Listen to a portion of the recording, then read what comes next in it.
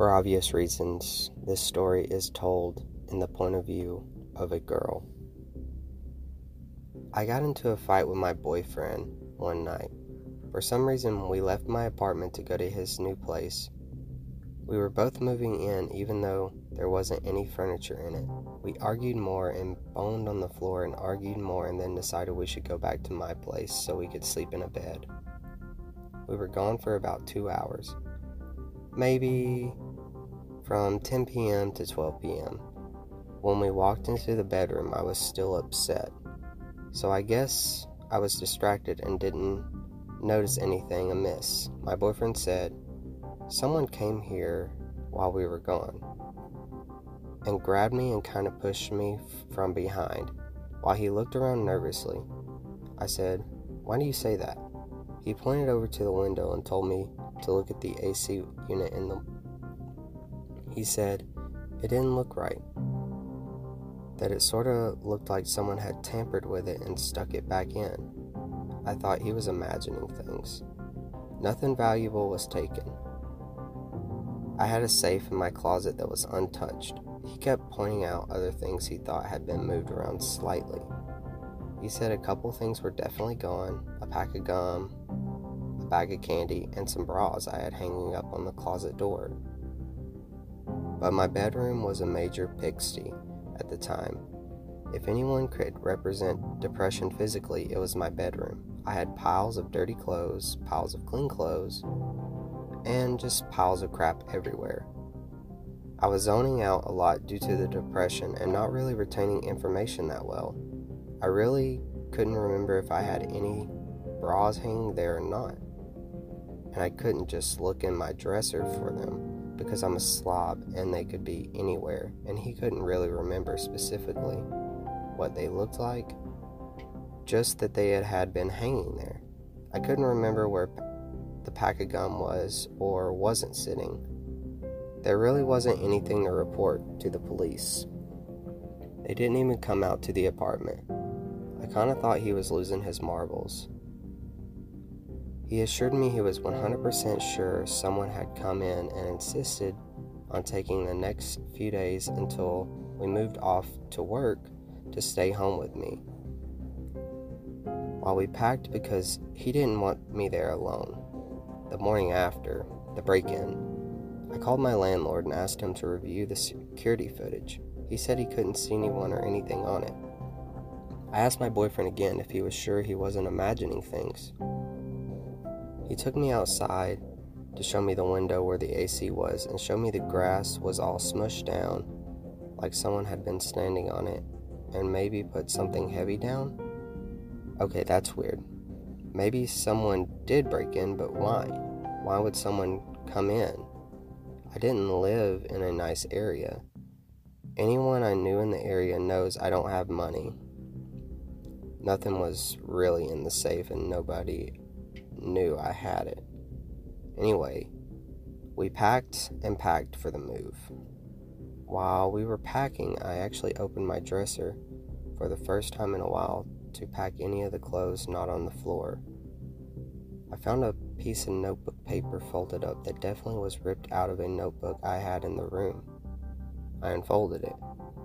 Written in colored pencil, probably one of mine, it said, "I thought when I heard the music start, he left by himself," with a weird, creepy, sad face emoji thing sketched next to it. My boyfriend, who is now my fiance, likes to blast his music. He goes to and from work. He installed extra speaker crap to be able to blast it obnoxiously like he's 14, but he doesn't ever do that with me in the car because he knows I can't stand it. That night, he turned the music up really loud when we got in the car because we were fighting. Why was there nothing visible on the security camera? Was he right that someone stole my gum? I don't know, but we never spent another night there because my clothes and bed were the last thing I had packed.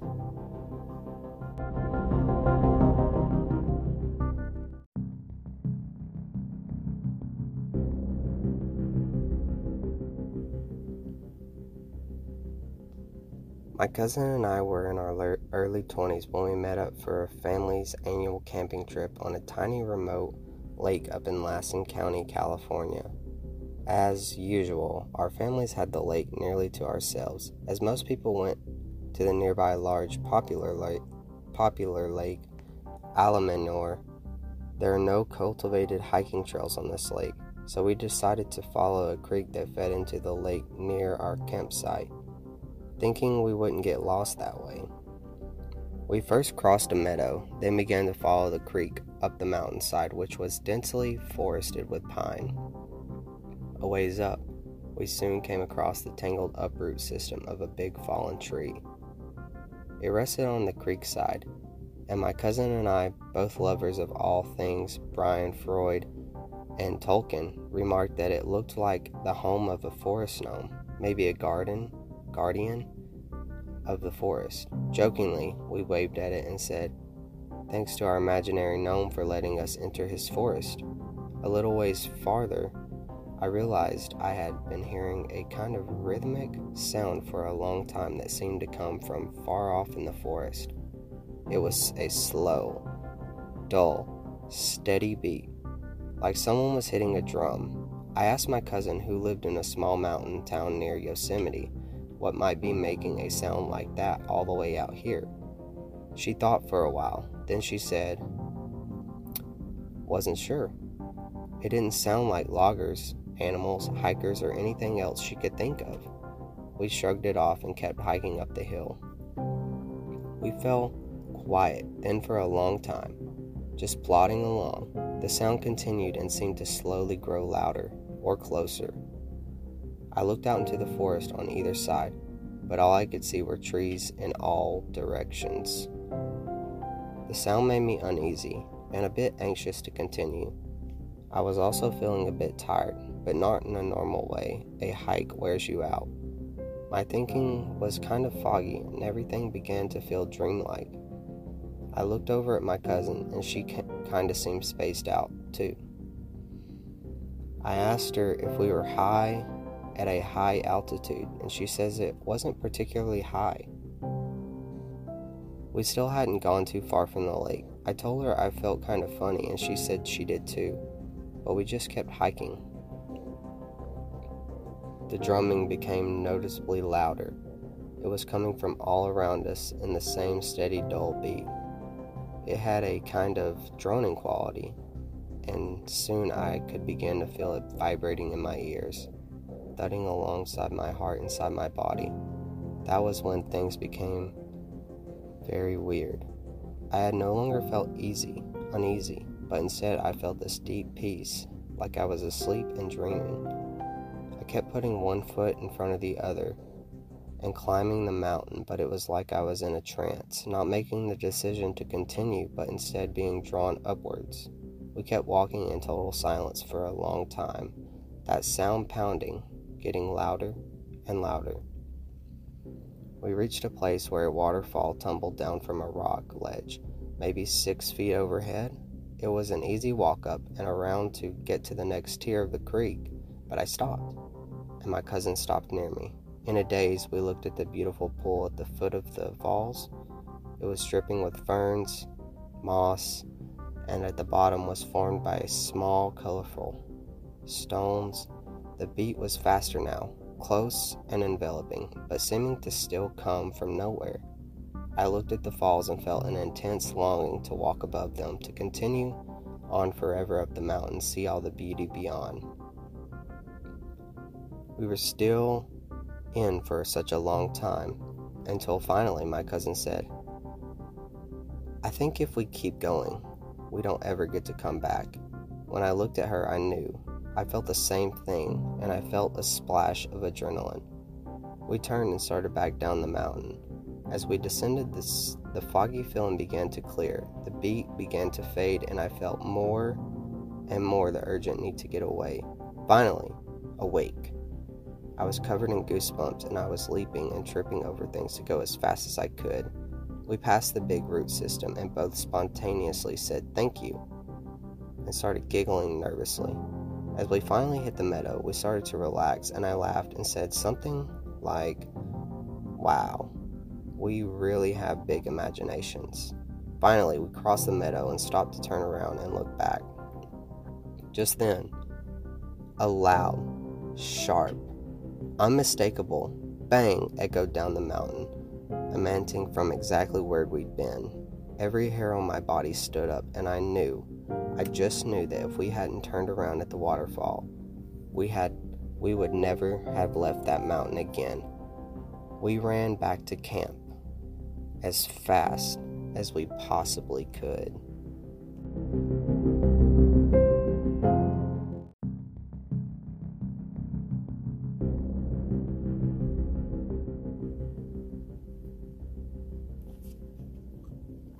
When I was about 14, I went down to San Antonio with my family and a buddy of mine. We were staying at a hotel that was right next to Six Flags Fiesta, Texas.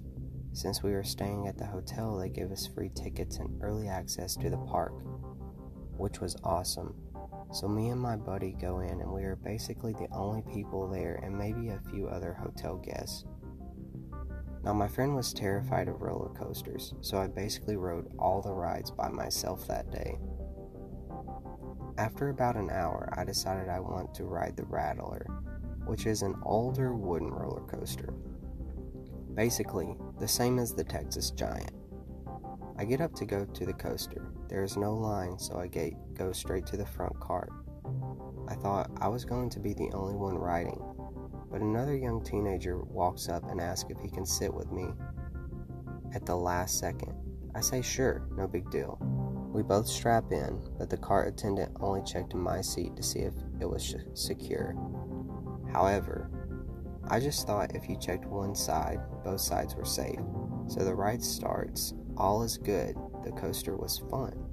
When the ride stops, me and the teenager get off the ride and I tell him, "Take it easy," and he does the same. I walk out of the ride in front of the other passenger toward the little area where it shows you the picture it took when you were going down the big fall. I walk up to the screen to wait for my picture. Since it was early, no one was working the counter to buy the pictures, but they still showed up on the TVs.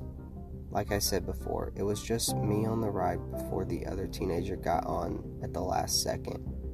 When the picture finally showed up, I nearly lost it. It was just me in the picture. No one was sitting next to me. It was an empty chair. There wasn't a glare there.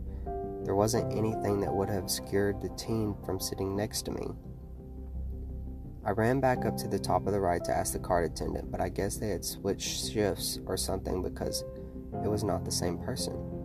I looked all over for the kid around the ride and throughout the park the rest of the day and never saw him again. One of the craziest things that happened to me. I will forever believe in ghosts because of this. I wish I could have bought the picture at the time. Even the years afterwards, I have researched to see if there were any accidents on that ride, or if there were any weird deaths before the park was built. I have found no information on the kid I rode with, or of any accidents there. Still gets me just thinking about seeing that picture that was taken on that roller coaster.